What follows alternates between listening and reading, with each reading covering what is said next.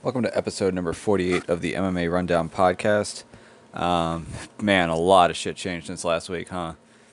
So at least we did get the UFC event in Brasilia, even though there were no fans. But in the main event, Charles Oliveira was able to get the win over Kevin Lee, so I'll recap that fight, run down the rest of the card in terms of results. Normally I would preview next week's card, but that London card's just been torn apart, and we don't even know if it's going to happen, where it's going to happen. So the topic after that, I'll just be talking about the coronavirus's effect on the UFC schedule, not just for next week, but then also moving forward. There have been a lot of takes that people have been having since then. So with the UFC pretty much being the main sport right now that's still going, with the NFL, obviously they're out of season, but XFL stopped, NHL stopped, NBA stopped, college sports are stopping, but the UFC is still trying to go. A lot of people are trying to make the case that this is like a labor issue here, where if they had a union, they'd be much better off. So I'm just going to talk about whether or not fighters are victims of the UFC. And then also Bellator decided to stop their show and pay their fighters, even though they didn't show up to fight. I'm going to talk about how athletes and gyms have responded to the virus. Talk about how the media has just been sinking their fangs into Dana White and the UFC this entire week, largely as a result of the UFC trying to find ways to make these events still happen. Obviously, the UFC was affected by this, but so were some of the other sports I like to cover. So I'll talk about the NCAA wrestling and how their season pretty much, or at least their championships, got canceled. And there's no plan to run them back at any point. So everything's pretty much over there, and no one's been awarded a champion. And then also for jiu-jitsu, they had the Pans coming up this coming week, and that has been canceled. So I'll talk about the effect that the coronavirus has had on jiu-jitsu as well. But starting at the top, we have the main event in Brasilia between Charles Oliveira and Kevin Lee. This was a fight that I thought was a really tough matchup for Kevin Lee heading into it, just in that Oliveira is really dangerous on his feet. So for Kevin Lee, if he could win on the feet, if he could kind of pick him apart with his jab and sort of like kill a bunch of time, that would be one way he can go about it. But it's tough to do that with the current version of Oliveira that we have. He's going to land a lot of good shots on you, and at that point, you're going to be enticed into shooting on him. Early on, Oliveira was able to land some nice shots. Eventually, did go to the ground, and this was one of those fights where it's kind of weird in that watching it. In some ways, I was more impressed with the fighters I was watching, but in some ways, I was less impressed with them. So starting with Kevin Lee, his ability to get out of a lot of really deep submission attempts, that not only not get submitted but not get swept by Charles Oliveira, really impressed me. With that being said, over the course of the fight, what didn't impress me so much with Kevin Lee was seeing that the striking really wasn't as good as you would hope at this point in his career, especially with the amount of time that he's put into it. Obviously, with the Gillespie fight, he was a better striker than Gillespie, and Gillespie kept giving him the same look over and over, and he was able to make a read on that, go that overhand over top of the over top of the jab and throw the head kick to follow it, and that's what got the knockout. You figure with Oliveira was going to mix things up a little bit more, and that'd make it a little bit more difficult, and definitely was causing issues for Kevin Lee. Kevin Lee was getting backed up quite a bit by Oliveira on the feet. But for him, at least he was able to survive on the ground and survive some pretty deep attacks. So to that end, you have to give him credit. But with that being said, he wasn't the better guy on the ground. He wasn't the better guy on the feet in this fight. And if you're going to be a UFC champion, especially at lightweight, which is such a deep division, you got to find ways to win matchups like this against Oliveira. And that's not to say that Oliveira is not a good fighter, but for Kevin Lee, he talks a lot about how he sees himself being the guy to beat Khabib, and obviously Khabib's the champion, so you beat Khabib right now, you become the champion. But if you really want to get to that level, get to the championship level, and then hang on to the title for a while, you got to be able to win matchups like this. And Kevin Lee really showed some holes that are still in his game, and afterwards he talked about how he wants to take some extended time off, and I think that's sort of what he was getting at with that. As for Oliveira, it seems as though to this point in his career, the fights that he's lost, it's either been oftentimes it's on the ground, but usually what happens on the ground is the other. He just gets too reckless, gets into a gunfight. His offense doesn't land, but then he's going up against another high-level black belt, and that black belt's offense does land. So there was the knee bar to Jim Miller. Anthony Pettis was able to get out of some trouble with Oliveira before he ended up submitting Oliveira. But we've also seen fights where we have guys who just take him down, play patiently, play positionally, and they're able to pick their spots and still find a way to beat him there. So that's kind of like your Paul Felder fight or your Frankie Edgar fight. And the interest here with Oliveira right now is that because he's so good off his back and he's so offensive off his back, there's this talk that maybe he'd be a really bad matchup for a guy like Khabib. And if you thought about the Oliveira that lost to Frankie Edgar, you probably wouldn't think that that's going to be the guy to beat Khabib. But we've seen Oliveira just run through people lately, and you made the assumption based on that it's like, okay, well, his jiu-jitsu is still improving. He's still getting really good. He's still very good about once he creates creates position or creates a submission attempt that he's going to be very good about finishing it. And in this fight, he had a lot of different opportunities to finish Kevin Lee or sweep Kevin Lee that he wasn't able to do so up until the final guillotine that he finally got. There was even that moment in the second round that was kind of odd, where after he got taken down by Lee, went for that sort of odd straight armbar, transitioned into an omoplata, which was nice, and transitioned into a triangle off of it.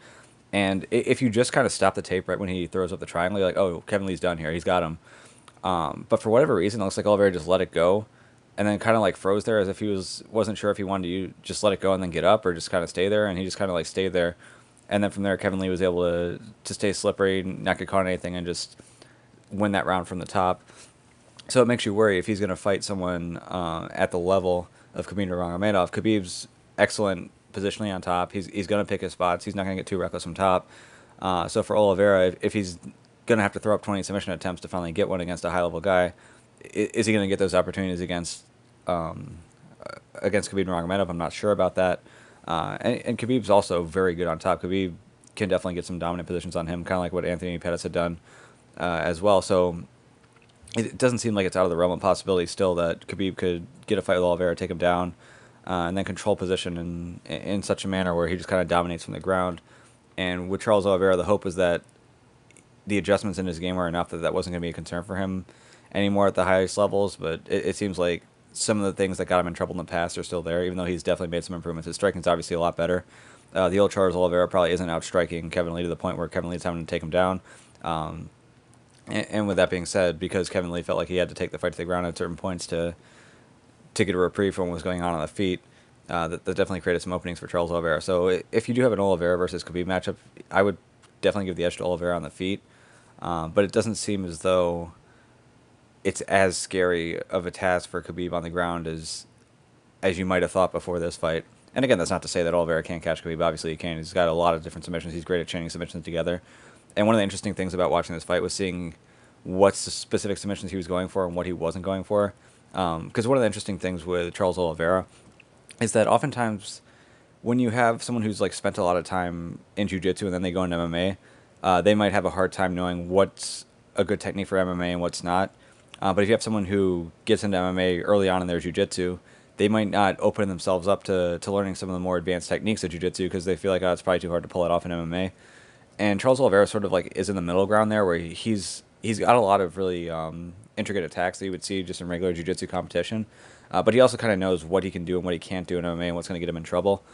And it was interesting to see how he was sort of picking his spots, especially with the leg attacks, when he wanted to come up, when he wanted to attack certain leg locks, when he wanted to bail on position and look for something else. So for him, I think the main point I was talking about before was with Khabib. He's definitely going to be trouble for Khabib. He can definitely offer some tough looks for Khabib. I mean, if Khabib gets reckless, he can definitely finish Khabib with a submission. But after watching this fight, I'm less high on Oliveira being a nightmare match for Khabib as I was beforehand, I guess would be the way to put it. But to finish it off, there was that second round, obviously, where Oliveira had that nice little chain going armbar, omoplata triangle. Didn't finish. Really wasn't able to get a whole lot from bottom after that. They go into the third round. Kevin Lee actually looked pretty strong in the third round, landed some nice shots. Looked like Oliveira was starting to fade.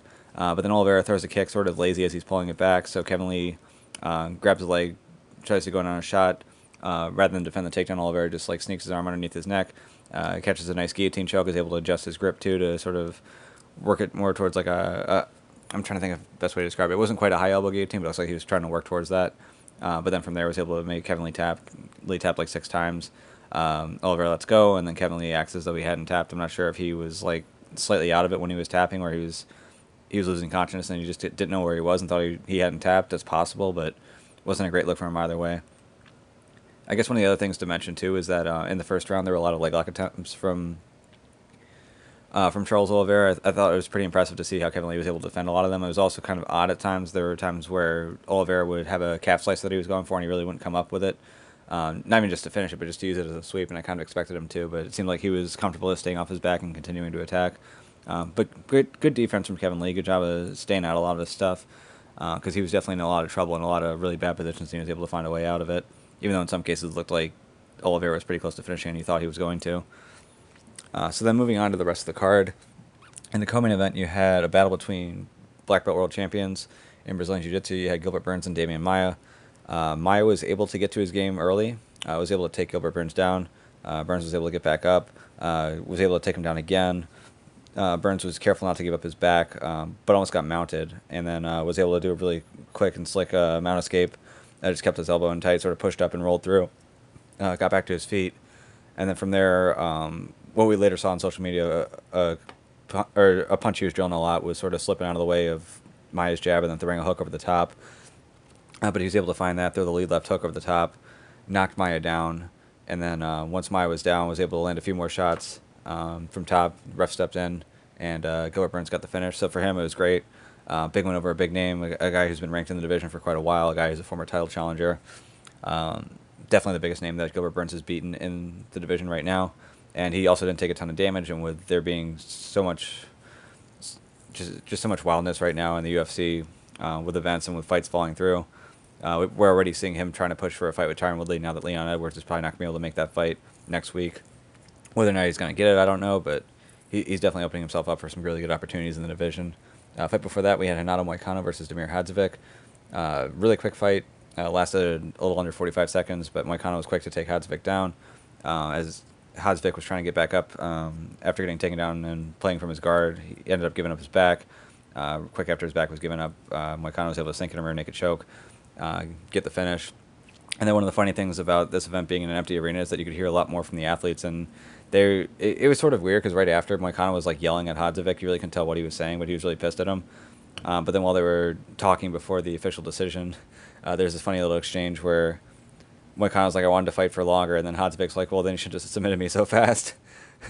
There's just like a really funny little clip there, but it's not like that really means anything, but it was still kind of a funny little exchange. Fight before that, we had a fight that I think a lot of people expected to be finished. You had a fight between Johnny Walker and Nikita Krylov. Both of these guys are big finishers. Krylov decided that he wanted to make this a grappling match, though, and it seems as though both his ground and pound and his offensive jiu-jitsu weren't quite at the level to be able to get a finish on Walker. Walker did show a lot of holes in his game on the ground. I think that's something that people had a lot of questions about when he was getting a lot of those like really quick 15, 20-second knockouts. Is like, okay, well, he's explosive. He can throw some odd strikes, but if we have to start seeing his technique over a long period of time, what's it going to look like? And on the ground, it really wasn't great here. Landed some nice shots here and there, but also took some pretty heavy shots on the feet as well. But it just wasn't a great look overall. You almost felt like the fight with Corey Anderson that his wrestling defense looked a little bit better than it did here in this Krylov fight. But either way, just wasn't the showing that you were hoping for from Johnny Walker. I don't see the UFC releasing him over this, but for someone who a few months ago people were talking about as a future title challenger and a guy who might be able to knock out John Jones, it seems as though he's kind of fallen back in place more to a spot where he really belongs. He's definitely an explosive guy. He throws some weird shots from weird angles. He can hit you really hard. He can put you out really quickly. But from a technical standpoint, there are still a lot of holes in his game that need work. Hopefully, though, this time, unlike times in the past where he's been quick to change up his training scenery, hopefully he sticks around Montreal and at least gets a few more camps in with TriStar before he decides to move on from there. Because I think Faraz Abi really can help him out, but this just wasn't the best showing for him. And then the fight before that, the last fight on the main card was Francisco Trinaldo versus John McDessie, largely a striking fight that Trinaldo was able to win, so Trinaldo gets the unanimous decision win there. On the prelims, we had a battle of two top 5 flyweights between Brandon Moreno and Yusuke Formiga. Early on, Formiga, I would say he definitely won the first round.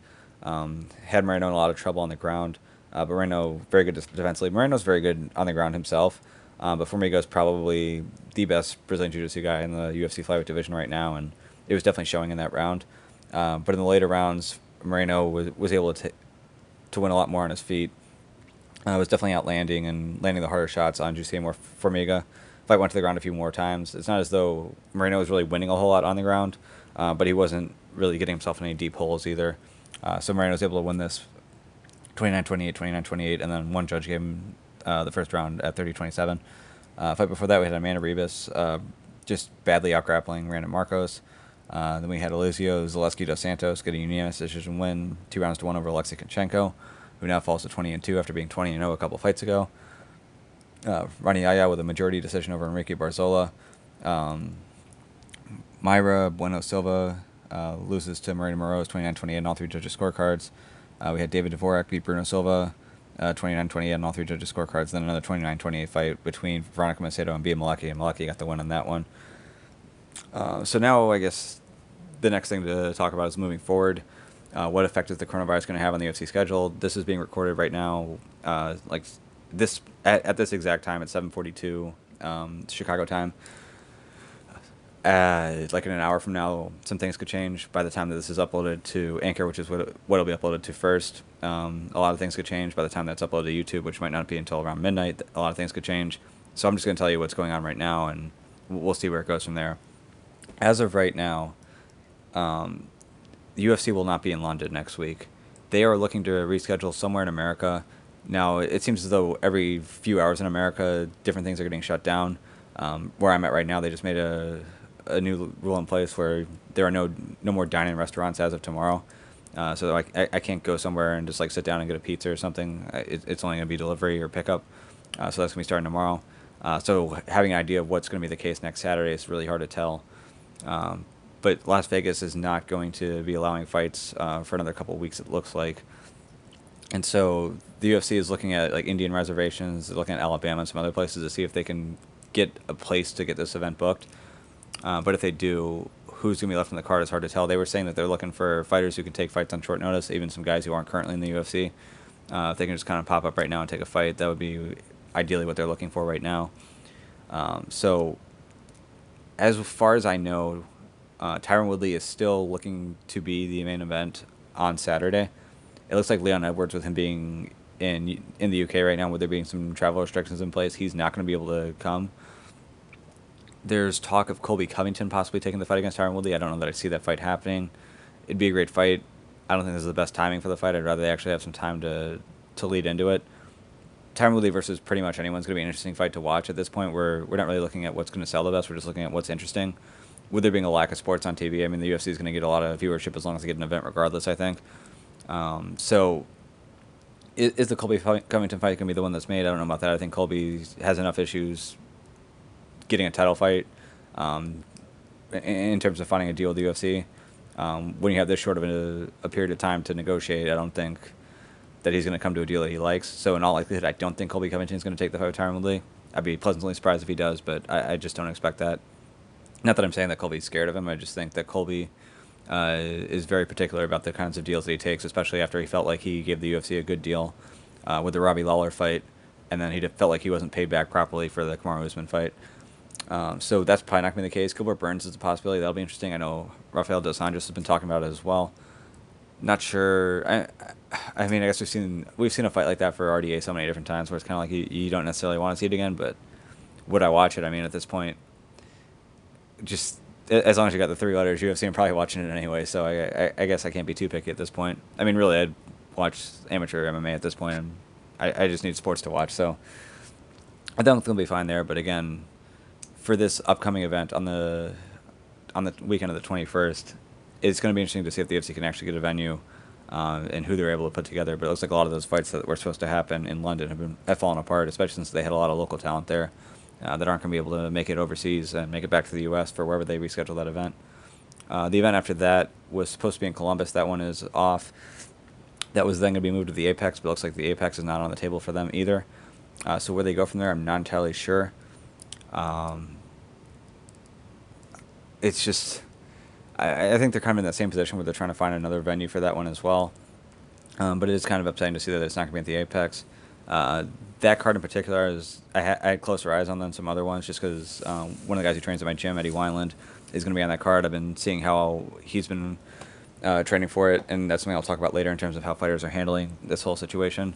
But I would definitely like to see him get a fight given the amount of time that he's put into this, given the camp that he's put in. But I haven't heard any updates since I just heard the most recent one, which is that they're not going to be able to do it at the Apex anymore. So we'll see if that stays on. But at this point, I feel like every hour or two, you could have some big game-changing news that comes out. And as of now, we're just kind of waiting and seeing. So as far as the schedule goes, I guess that kind of covers it. You can also mention that the Ferguson versus Khabib fight is also in danger here. I think even if they have to cancel UFC 249, I think the UFC is going to keep that fight and they'll just kind of push it down the line, and I don't think that's going to cause any major issues. I don't think that Tony or Khabib are going to go back to the table and be like, actually, now that we're doing this, I want more money. Like, I think they kind of have deals in place. I think they have decent agreements in place. It's just going to be a matter of when they do it, whether they're going going to be able to put it on the exact same. I think April 8th is the date, whether it's going to be April 8th or whether they have to push it down the line. I don't think we're going to lose the fight, but we might lose it on the date that it's currently set at, which is a bit unfortunate. But it seems that the UFC is very eager to continue to run events as scheduled, have an event run as scheduled. There's a lot of money that could be lost if they're not able to provide that content for ESPN, and I think that's why they really want to do it. But I guess we're just going to have to wait and see. Next topic to talk about is whether or not fighters are victims of the UFC. There's been a lot of talk about how, for one, Bellator decided to cancel a show on Friday night, and then also pay all of the athletes what they were going to be paid, even though they hadn't fought. Meanwhile, the UFC is still pushing forward, and it doesn't seem as though they're planning on paying anyone if they don't show up and fight.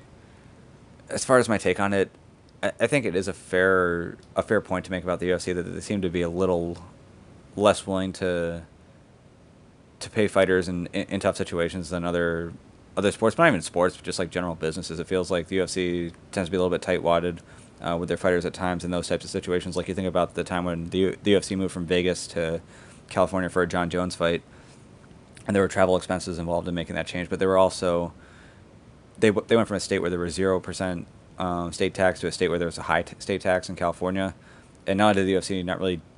It doesn't sound as though they did a good job of covering the travel expenses, or at least fully covering the travel expenses for everyone, but it also sounds like, from the state tax standpoint, that the UFC didn't make up the difference. So you had fighters who were calculating a certain amount of take-home pay that they were going to have after a fight, and all of a sudden a big percentage gets grabbed by the state of California. So I would have liked to have seen the UFC handle that better. I would like, at least in this situation, for the UFC to say, hey, look, if you aren't comfortable competing right now, like, we'll still pay you your show money at least. I don't see them doing that. I did see Bellator do that, so I think to that end, it's not as though the UFC is required to or that they have to, but it would have been something that would be nice to see if they had done it. And it doesn't look like that's something that they're talking about or something that they're planning on doing. It's more just like, if you don't feel comfortable fighting, we understand that. We're not going to cut you if you don't take the fight. But they're also not like covering the pay for these guys, so they sort of get put in a bit of a tough situation. Now, with that being said, if you're looking at the coronavirus in terms of who it's dangerous to, if you're a UFC fighter, which means that you're probably in shape, it means you probably have a decent immune system, because if you have a shitty immune system, pretty tough to be in this line of work. But also means you're definitely a lot younger than 60. The fighters themselves are definitely a much greater risk to like ringworm or to staph infection than they are to coronavirus. The danger with the coronavirus would be if they contract the coronavirus in a fight and they go hang out with mom or hang out with grandma afterwards. But from there, as long as they understand what they're getting into, they can kind of make that choice and say, look, I'd prefer not to get the coronavirus, but if I do, I'm going to know that at least for the next few weeks, just to stay away from the old people in my life or the older people in my life. And you can do that. What you don't want to do is be like, I'm going to be okay, so I don't care, but I'm going to keep doing what I'm doing, and that means that I might have it, but I'm then going to hang around people who are at greater risk. If you look at it from a standpoint of, I'm probably not going to get too badly hurt by it, but I'm also going to make sure that I stay away from people who could be, I don't think it's the worst thing in the world if you take the risk of either training, which is, again, is something I'm going to talk about, or fighting as well.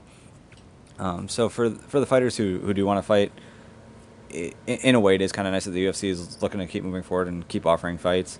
But I can definitely see some areas where some fighters who might not want to kind of feel like they're in a bit of a crappy position. But to me, if I'm in the UFC, I'm a lot more concerned about getting staffed than I am about having to deal with coronavirus right now. So from what I've heard too, again, it's sort of been fairly limited in terms of what I've heard, but it doesn't sound like there are a ton of fighters who are like, why is the UFC moving on? I don't want to fight during this time. It seems more like media members who are trying to create that sort of concern and sort of create that narrative. And then another thing worth mentioning too is, if you look at some of the other sports as well, and one of the things that was talked about here is like, well, the fighters feel like they have to fight through injury, they feel like they have to fight through illness, and that's because there isn't a union.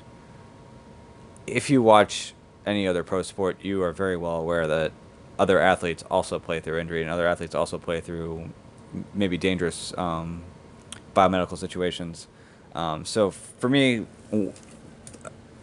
of a few reasons why I'm doing this podcast, why I've done this podcast, is because I feel like the people who are in media have very large gaps of knowledge in certain key areas. One of the key areas, obviously, that I've talked about a lot in the past is that even if you're listening to like someone talk about baseball or basketball that's never like played at the pro level. Like most people have at least like played little league baseball or played like 5, 6, 7 years of baseball, maybe even played high school baseball.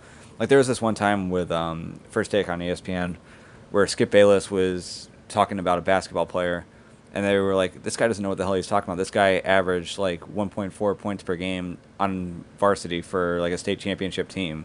And that was like the big reason why Skip Bayless shouldn't be talking about basketball, is because that's what his level of basketball knowledge was. If you think about the level of basketball skill and knowledge you have to get to like make varsity on a state championship team, even if you're only playing for short periods of time, that's far more than the amount of time that a lot of MMA media has put into training in any sort of martial art. And that lack of knowledge definitely shows a lot. You also have a lot of the people who are in the MMA media who come from journalism backgrounds. They don't necessarily come from business backgrounds. So when they have to start talking business, you can definitely see some holes in what they're talking about there as well. So again, that's another area where it just feels like what people are talking about, it just doesn't line up. But one more area too is that it also feels like a lot of people in MMA media really don't follow other sports all that closely. So when they start comparing MMA to other sports, it just seems like they don't know what's going on in other sports when they make the comparison. So in this specific case, before I got into jiu-jitsu, I mean, I still, and before I got into MMA as well, but I still watched a lot of other sports, but I especially watched a lot of sports before then. So I kind of have an understanding of what's going on in other sports and like what the positives, negatives, and what sort of things they deal with as well. And one of the things that was mentioned this week is this idea that because the MMA fighters don't have a union, that they have to like fight through hardships, they have to fight through really bad injuries, they have to fight through risks of illness. As far as injuries go, football, hockey, pretty much every sport, players play through injuries, especially in football, hockey, and other contact sports. I mean, hockey players are known for taking a puck to the face, having like a bunch of teeth knocked out, going into the locker room for 5 minutes, and then coming back with like some gauze in their mouth and continuing to play. Hockey's obviously got a union. I think it's got like at this point, I think they're talking about like an $84 to $88 million salary cap. So those players are paid well. They're under union, and they still deal with some serious physical deformities to come out and play. It's not very uncommon, especially in the playoffs, for them to play with some serious injuries that most people would be like laying on a couch having to wait to heal. These guys would be playing through it. So again, you have a union sport there where these guys are playing through serious physical injuries. You also had in hockey that whole mumps situation a few years ago where there was mumps going around the locker room, and a lot of the guys end up getting in, including the best player in the league, Sidney Crosby. So this idea that like a union protects you against from having to play injured or having to play with like a risk of illness. Meanwhile, in the UFC, like it doesn't matter if your opponent has staph infection, you have to go out there anyway and fight them. It's not as though the UFC athletes are dealing with something that other athletes aren't dealing with. There are definitely similarities there in terms of like being pressured, whether it's the team pressuring you or whether it's a financial pressure to play with injuries or to risk your health when someone's sick. So I don't feel as though the UFC athletes are like under any undue pressure that other combat athletes or other close sports close high contact sport athletes are having to deal with. I guess next thing to talk about is how athletes and gyms have responded to the virus. I can tell you very specifically from a jiu-jitsu standpoint, because that's something I've been very close to this week. Obviously, as I mentioned before, Eddie Wineland is training at my gym. I've been seeing how he's been preparing for his fight, so I kind of like see a little bit on the MMA side there. But Eddie Wineland's like the main MMA guy who I've like had an eye on in terms of how he's preparing for this. Meanwhile, at jiu-jitsu, I've been seeing a bunch of guys, and just to explain my week, pretty much Monday went to the gym, trained as normal. Tuesday went to the gym, trained as normal. Tuesday night after that, I went to get some drinks with some of my training partners, and we were just talking, and one of them refs a lot of jiu-jitsu tournaments like I do, and mentioned that they were looking for another ref for a tournament on Saturday. Asked if I wanted to do it. I said yes. On Wednesday, that's when the WHO declared COVID-19 a global pandemic, and things just started shutting down, including the NBA at night. But again, Wednesday night, we were aware of that. I trained on Wednesday night. Thursday, trained on Thursday night again. This was after a lot of stuff had already closed. And not only was I training, but a lot of training partners were there. It's not as though the gym was empty compared to normal. There were plenty of people who knew plenty about what had happened, who had seen a lot of the closures and were continuing to train. And then Friday, I was just on the road just because I had to drive all the way up to Minnesota. So I was driving to Minnesota. I had to leave a little bit later because I had work. But a couple of the other people who were in the general area that I'm from, that I was hanging out with a bunch over the weekend, they went a little bit earlier, and they also, since they had made it in time for training up there in Minnesota, they had gone and trained on that day. And then on Saturday, obviously, there was a jiu-jitsu tournament. where I was reffing, there was definitely less people there than there otherwise would have been had there been not been the coronavirus. But there was still plenty of matches for all of us to ref. Uh, it was still relatively a relatively busy tournament. So at least from the jiu-jitsu standpoint, we're talking about a bunch of people here who don't have to do these tournaments, who could get their money back if they back out of the tournament. Again, they're not forced to train either. And for the most part, we like doing jiu-jitsu. We want to train, like we want to compete. And this idea that like anyone's forcing us to it's just not true. It's just what we want to do. And I would imagine, especially from what I've seen so far, that for a lot of MMA fighters, they also want to keep training. They also want to be able to compete if they're scheduled to compete. So this idea that fighters are like being forced between a rock and a hard place because the UFC just is treating them so poorly, that like the UFC is forcing them against their will to fight, that is not something I can really say that I've seen. I'm sure there are some people who I train with who might have been at the gym on Wednesday or Thursday but weren't because of the coronavirus. But it's not as I mean, if a normal class on a Thursday night is like 25 people, there were still like about 25 people. Maybe it was some different people who were in and some different people who were out, but I'm not seeing, in terms of what I've seen in the gym and what I've seen from specific fighters who are actively training right now, I'm not seeing a big urge from them to like stop training or avoid contact with other people. It seems more like just journalists think that they should feel that way. So then they're saying, oh, look what the UFC is doing to these fighters. But from what I'm seeing, whether it's someone who's actually paid to fight and paid a good amount of money to fight, or whether it's someone who just does jiu-jitsu as a hobby, which is also very close contact and probably the most close contact of the martial arts, people just want to do it. They enjoy doing it.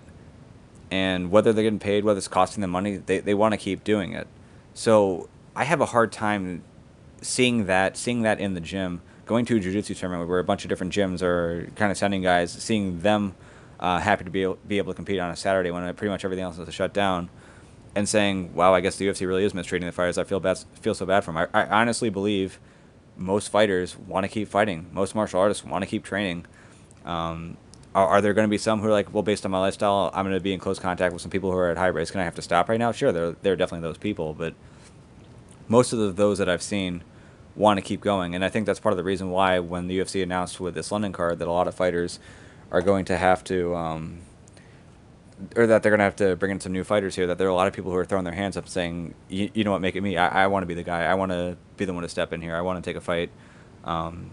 It's not as though these guys are like financial prisoners who like need to take a fight right now if they want their family to be fed. I think these are just people who want to continue the sport. They want to continue competing. They're throwing their name in that hat, and they hope that it gets pulled. So based off of everything I've seen, it just doesn't seem like it doesn't seem like most jiu-jitsu guys or most MMA guys that I've heard from or heard speak want to avoid the gym right now or want to avoid competition right now. It seems like it's actually in the other direction. Now, as far as how gyms are handling it, it seems like every day there's new closures. We had Legion Jiu-Jitsu in San Diego, which obviously California has been hit pretty hard. But that's Keenan Cornelius' new gym. They closed. Then we had Marcelo Garcia's in New York, which again, New York's been hit relatively hard. They closed as well. As far as training goes, there were some places that were closed as quick as Wednesday. Like I said, my gym was open Wednesday. I trained there. There were some that were closed for Thursday. My gym was open. I trained there. Some were closed for Friday. Again, my gym was open. I wasn't able to train there because I was on the road, but other people were. Saturday, again, some more gyms were closing then. Unfortunately, on Saturday night, my gym announced that they were going to be closed for a minimum of a week right now as this all gets sorted out. I'd imagine it'll probably be a little bit longer, and that's a little bit unfortunate. But at that point, they closed. I did see some people today that were still like posting pictures of them training today. So there still are some gyms that are open, but it seems like at this point it's getting to a point where a lot of gyms, at least gyms that are open to the public, are having to start closing now. For some fighters or for some select people, they kind of will be continuing to run some private sessions there. So I'd imagine if we're talking about Eddie Wineland, I'd imagine that he's going to be able to get in the gym and get some rounds in, and they'll call up some select people that they need for him. But in terms of public training, I think at this point it's getting pretty tough. And then also there are people who have mats in their apartments or mats in their homes, and I'd imagine a lot of people are going to be hitting those people up to have some private sessions as well. Because like I said, there are a lot of people who still want to train, even if the gyms felt forced to close, which could be a handful of things. One could be that they're honestly concerned that the people who train there are going to get very sick. There's also the possibility that they're concerned that their insurance for their business is going to give them some issues if they continue to run. So with that being said, that's sort of where we're at right now. Normally I'll be training on a Monday night. I don't know what I'm going to be doing tomorrow. I'm probably just going to have to put out the bat signal to some of my training partners and some of the people in the area and see what's open and see where I can train.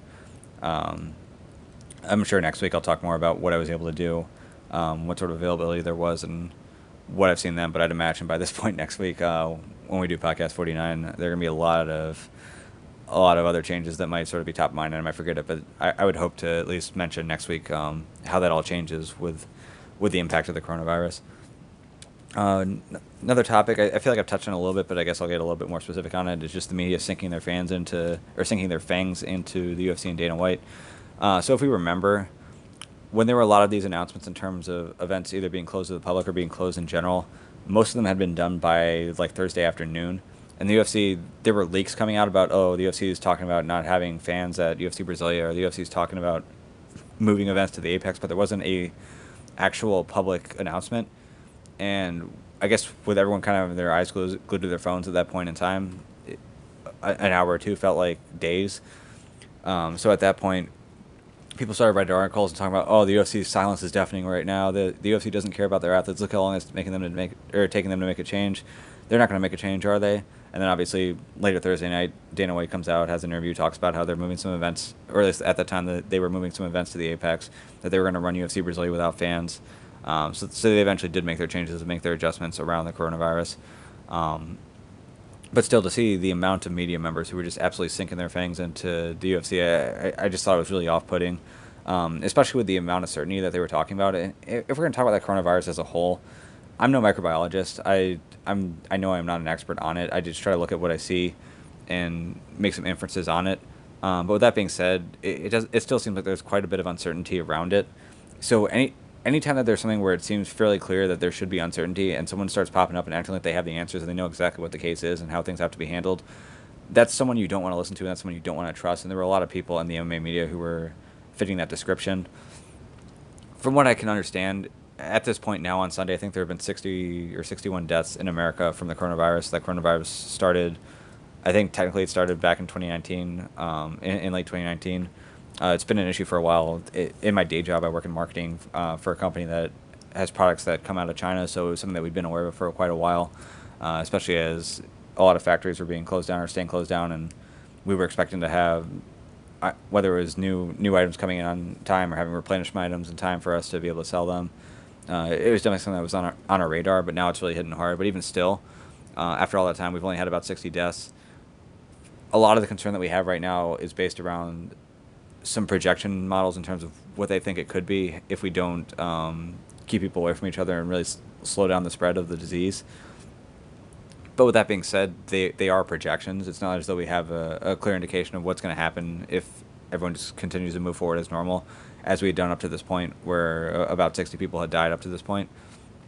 One of the things that, being a guy who works with numbers too, that I think was interesting about this, is that one of the big numbers that people look at with the coronavirus is the death rate. Now, the death rate, it's a fairly simple math. You're taking the total number of people who die of coronavirus divided by the total number of people who have the coronavirus. So that can go a couple different ways, that stat. So if you have a very exact number of the people who have the coronavirus, but the number of people who died, maybe there are a lot of people who once they pass away, the medical examiner isn't able to determine quickly, or they don't look for the coronavirus, then you could have a case where the death rate's actually a lot higher because we're not actually attributing deaths correctly. You could have it the other way, where we're attributing deaths correctly at a very high rate, but in terms of testing people and being able to get an accurate number on how many people actually have it, that could be wrong. So in that way, we're understating the amount of people who have it and therefore overstating the death rate. Or you can kind of have like a spot where you're in between, where you're kind of understating the amount of people who have it, but you're also understating the amount of people who've died from it. From every indication I've seen so far, the number of people who've died from it seems to be pretty accurate. I don't think there are a ton of people who are dying of coronavirus, and they aren't like finding that to be the cause of death.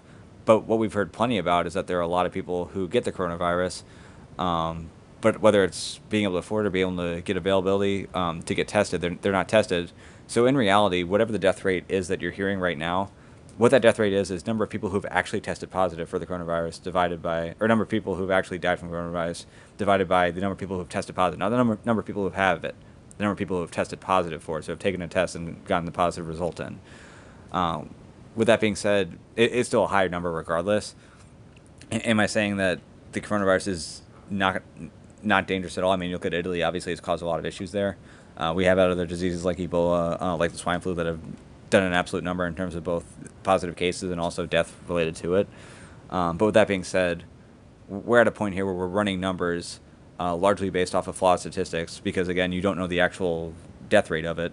You can kind of make some inferences here, but you don't have the actual number here. So we're running models right now. And do I think that everyone's wrong for trying to play it safe here?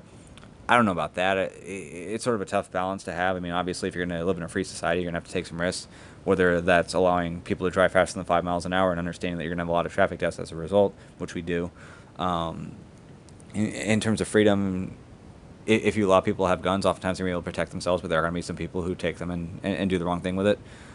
But that's sort of a balance that you have to run, is the more safe you get, the less freedoms you give people, and you sort of have to find a balance there.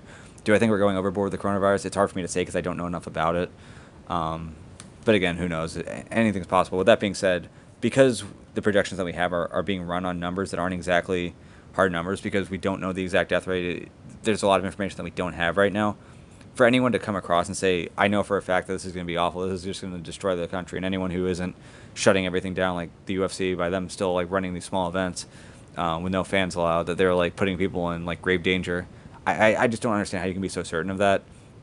And for the media who have been that way and who have been just using this as a way to take shots at the UFC, as if they're like, we know for a fact the coronavirus is just going to wreak havoc on everyone who goes into a public gathering at this point moving forward. The UFC is putting together miniature public gatherings at this point moving forward. Therefore, the UFC doesn't care about the people. I just think you're taking it way too far. Now, granted, is this something that we're going to have the answer to? Not really. I mean, if moving forward the coronavirus just runs roughshod over America and like 100,000 people die or 1 million people die, then we can look at this and say, okay, well, it was the right move. It could have been a lot worse. If we move forward and the end number ends up being like 100 people or like 200 people, then you can say, oh, well, it would have been so much worse had we not done this. So at this point, it's not as though we're ever going to know how much we've accomplished by pretty much shutting down society, by shutting down large public gatherings, by keeping people from eating at public restaurants. It'll be hard to know how much we've done, but I think at this point, to speak with any level of certainty, especially at a very high level of certainty, it really says more about you, especially if you aren't an expert in this. I mean, if you're like a microbiologist and you've been studying and you want to speak with some certainty, I'll listen to you. Now, granted, again, the statistical models, there's a difference between like actually looking at a virus and understanding what's going on like underneath like a microscope. There's a difference between that and like being able to run models and run accurate projections. So even there could be some differences between the guy who's like looking at the virus under the microscope and trying to figure out like how to create a vaccine for it, and someone who's actually like running numbers on the back end and trying to figure out how much damage it can cause. But if you're just like an MMA journalist and you're putting out hard arguments in either direction, just really tough to take you seriously at this point. So I guess moving on to wrestling. Really unfortunate for a lot of people. I'm very low on the list in terms of people who should be most upset about this, but I guess I am on the list just because as far as my history goes, I wasn't really ever that into wrestling before I went to college. Freshman year of college is when I picked up jiu-jitsu. I was at a small community college. I was playing tennis out there. But then the next year, I transferred to Iowa. And one of the cool things about being at Iowa, and I think it's probably the case with most schools, is that as a part of like being a student, having a student ID, you can just use your student ID rather than like having to pay money to go in to watch a wrestling event. So with my understanding that like, for one, I like MMA, but for two, wrestling and jiu-jitsu have a lot of overlap. I was like, oh, I can watch some of the best grapplers in the country for free. Absolutely, I'm going to do that. So I'd be at most of the home meets for Iowa. I really picked up a lot of enjoyment watching it. I really became a big Iowa wrestling fan. But unfortunately, that year was the year right after they had won their last title, and they haven't won a title since. So I'm like one of the rare. It's sort of like that joke you hear about like the little kid who like never was alive while the Yankees won the World Series. I feel like I'm kind of like that person with Iowa wrestling, where I was like never an Iowa wrestling fan when they won a national championship, but this was supposed to be their year. And with there being a cancellation, there definitely doesn't seem to be any plan for anyone to be awarded a championship. So what was supposed to be the year where I finally got to see my Hawkeyes win a wrestling title, unfortunately I didn't get it. Now, like I said, that puts me very low on the scale. People who should be upset. Obviously, the athletes are at the top of the scale. They put in so much time. They've gone through so much at this point. to earn a spot, whether it's to earn a high seed or just even to earn a spot in the tournament, to have that chance, which would have been next week, to compete for a national championship, both for themselves and then also to really do a lot of work for their school and possibly earn their school a trophy as well. So for them, they are who I feel the worst for. As far as what actually happened here, this was right after conference tournament week. They actually had the seeds set for these tournaments. So if you had a great season, you won your conference tournament and you earned a number one seed, like that was all earned by you on the mat. So there was a lot of stuff that was earned by these athletes, but because they're just straight up canceling, not postponing, but straight up canceling the championships, even if you earn a number one seed, you're not going to be an All-American, at least from what we know so far. You're not going to be a champion, obviously. And so it sort of brings up an interesting discussion that I was thinking about, which is, do you want to just say, look, for the 2019-2020 season, there will be no national champions. There will be no national champions at any weight. There will be no All-Americans at any weight. There will be no national championship team. Or do you say, rather than giving it to nobody, you say, look, there was still a long season that happened. This season went from November up until early March. They went all the way through to the conference tournaments. Maybe we do name national champions. So we say number one seeded every weight class. We're going to name you a national champion. We'll put an asterisk by it. So in that way, like in the history books, it wouldn't be quite the same as winning a national championship by actually winning the entire tournament and getting through all 5 rounds. But at least you did earn that seed over the course of an entire season, and you are at least in some way getting rewarded for the work that you did and for the things that you accomplished. Like I mentioned before, though, I am an Iowa homer, and if they were to do such a thing, Iowa would have 3 national champions that have Spencer Lee, Pat Lugo, and Alex Marinelli. They would also likely be given the team national championship as well. So for me, would absolutely love it. But personal bias aside, is that a better option than just saying nobody wins a national championship? Nobody gets an All-American status, even though you worked so hard this year, even though you accomplished so much. And to me, this isn't the same as like an everybody gets a trophy thing, because if you got that number 8 seed, you weren't given the number 8 seed. You earned that. Like, you had to win a lot of great matches against some great competitors. You had to do really well in your conference tournament. So to me, it really wouldn't be the worst thing ever if they just assigned All-American status or assigned national championships to guys based off of seeds that they earned on the mats. So it's just a tough situation. Unfortunately, you can't really even like find a way to postpone this and like run it back in the future, especially with wrestling. With basketball, it's a little bit different because it's not like there are weight classes for that. But these wrestlers are just pretty much killing themselves all year to stay on weight or stay close enough to weight where they can make it. For wrestling, it's not like MMA where you can make weight and then have over 24 hours between making weight and then actually having to compete. For these guys, they make weight and they get on the mat pretty soon after. So if you have an athlete who's told their season's canceled, they start eating like just whatever the hell they want, and then they're told, actually, you know what, never mind, we just realized that we're going to move it to a different time. You could have a lot of guys who had made the final bracket there that end up having to back out or just straight up miss weight because of this cancellation. So it's not like this is something that you can run back at some later point or change the decision to cancel. When they said it's canceled, when they move forward, it's over. There just isn't going to be a national tournament. So whether they decide that they want to assign championships with asterisks or just assign no championships at all, hard to tell. There is some talk about having the seniors be allowed an extra year. Is that what they want? I don't know. I mean, there'll be some athletes who will want to stick around for another year and take a run at it. There are going to be some other ones who are like, you know what, I got my degree, I'm done here. Like, I would have liked to have been able to wrestle for a championship in 2020, but it didn't happen, so be it.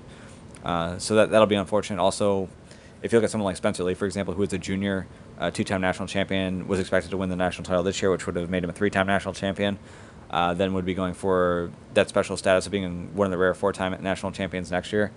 I mean, for him, is he still going to be considered a junior next year, or is he considered a senior? And then at that point, if he wins a national championship every single year that he competes, but only as a 3-time national champion, you know, that's a little bit unfortunate for him as well. But I think at this point, there's just going to be a lot of work that's going to be ahead in terms of figuring out what they're going to do for all the athletes, not just in wrestling, but in all the other spring sports. But just really unfortunate to see it end this way. And then the last thing to talk about is going to be the effect of coronavirus on jiu-jitsu competition. So obviously the Pan American Championships were coming up, and that fell through. But the Pans were supposed to happen next week in California. That fell through. Then the IBJJF really had to start running through a bunch of other events that they were canceling, including the Chicago Open, which would be in early April. Some of the other shows that would be on Flow Grappling, like Third Coast Grappling, that had to be shut down as well. So a lot of jiu-jitsu shows are being closed down, much like many other sports. Now, like I had mentioned, though, even though most other sports were closed down on Saturday, was not the case with all jiu-jitsu tournaments, especially some of the smaller ones. I was reffing a grappling industry tournament. They were not just open in Twin Cities, but they had a few other locations that they were doing as well. So at least for this last weekend, in terms of yesterday, we still did have some jiu-jitsu tournaments that they were running. There were some smaller tournaments. Now, they did make a little adjustment there where normally it's just like, all right, kids and adults, they have their own tournaments and they can all kind of like intermingle. Whereas for this one, they said, we're going to break it up into 2 mini tournaments. So there's going to be the kids tournament where only the kid competitors and their coaches are allowed in, and their parents as well.